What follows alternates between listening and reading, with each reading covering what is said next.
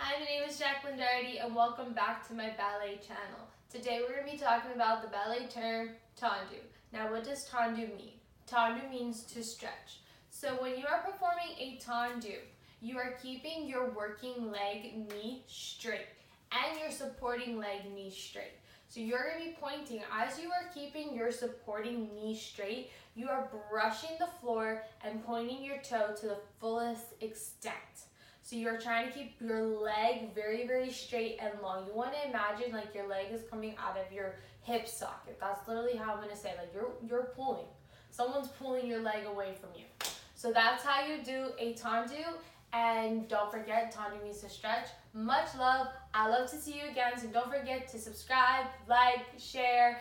And my name is Jacklyn Dougherty. I'll see you soon.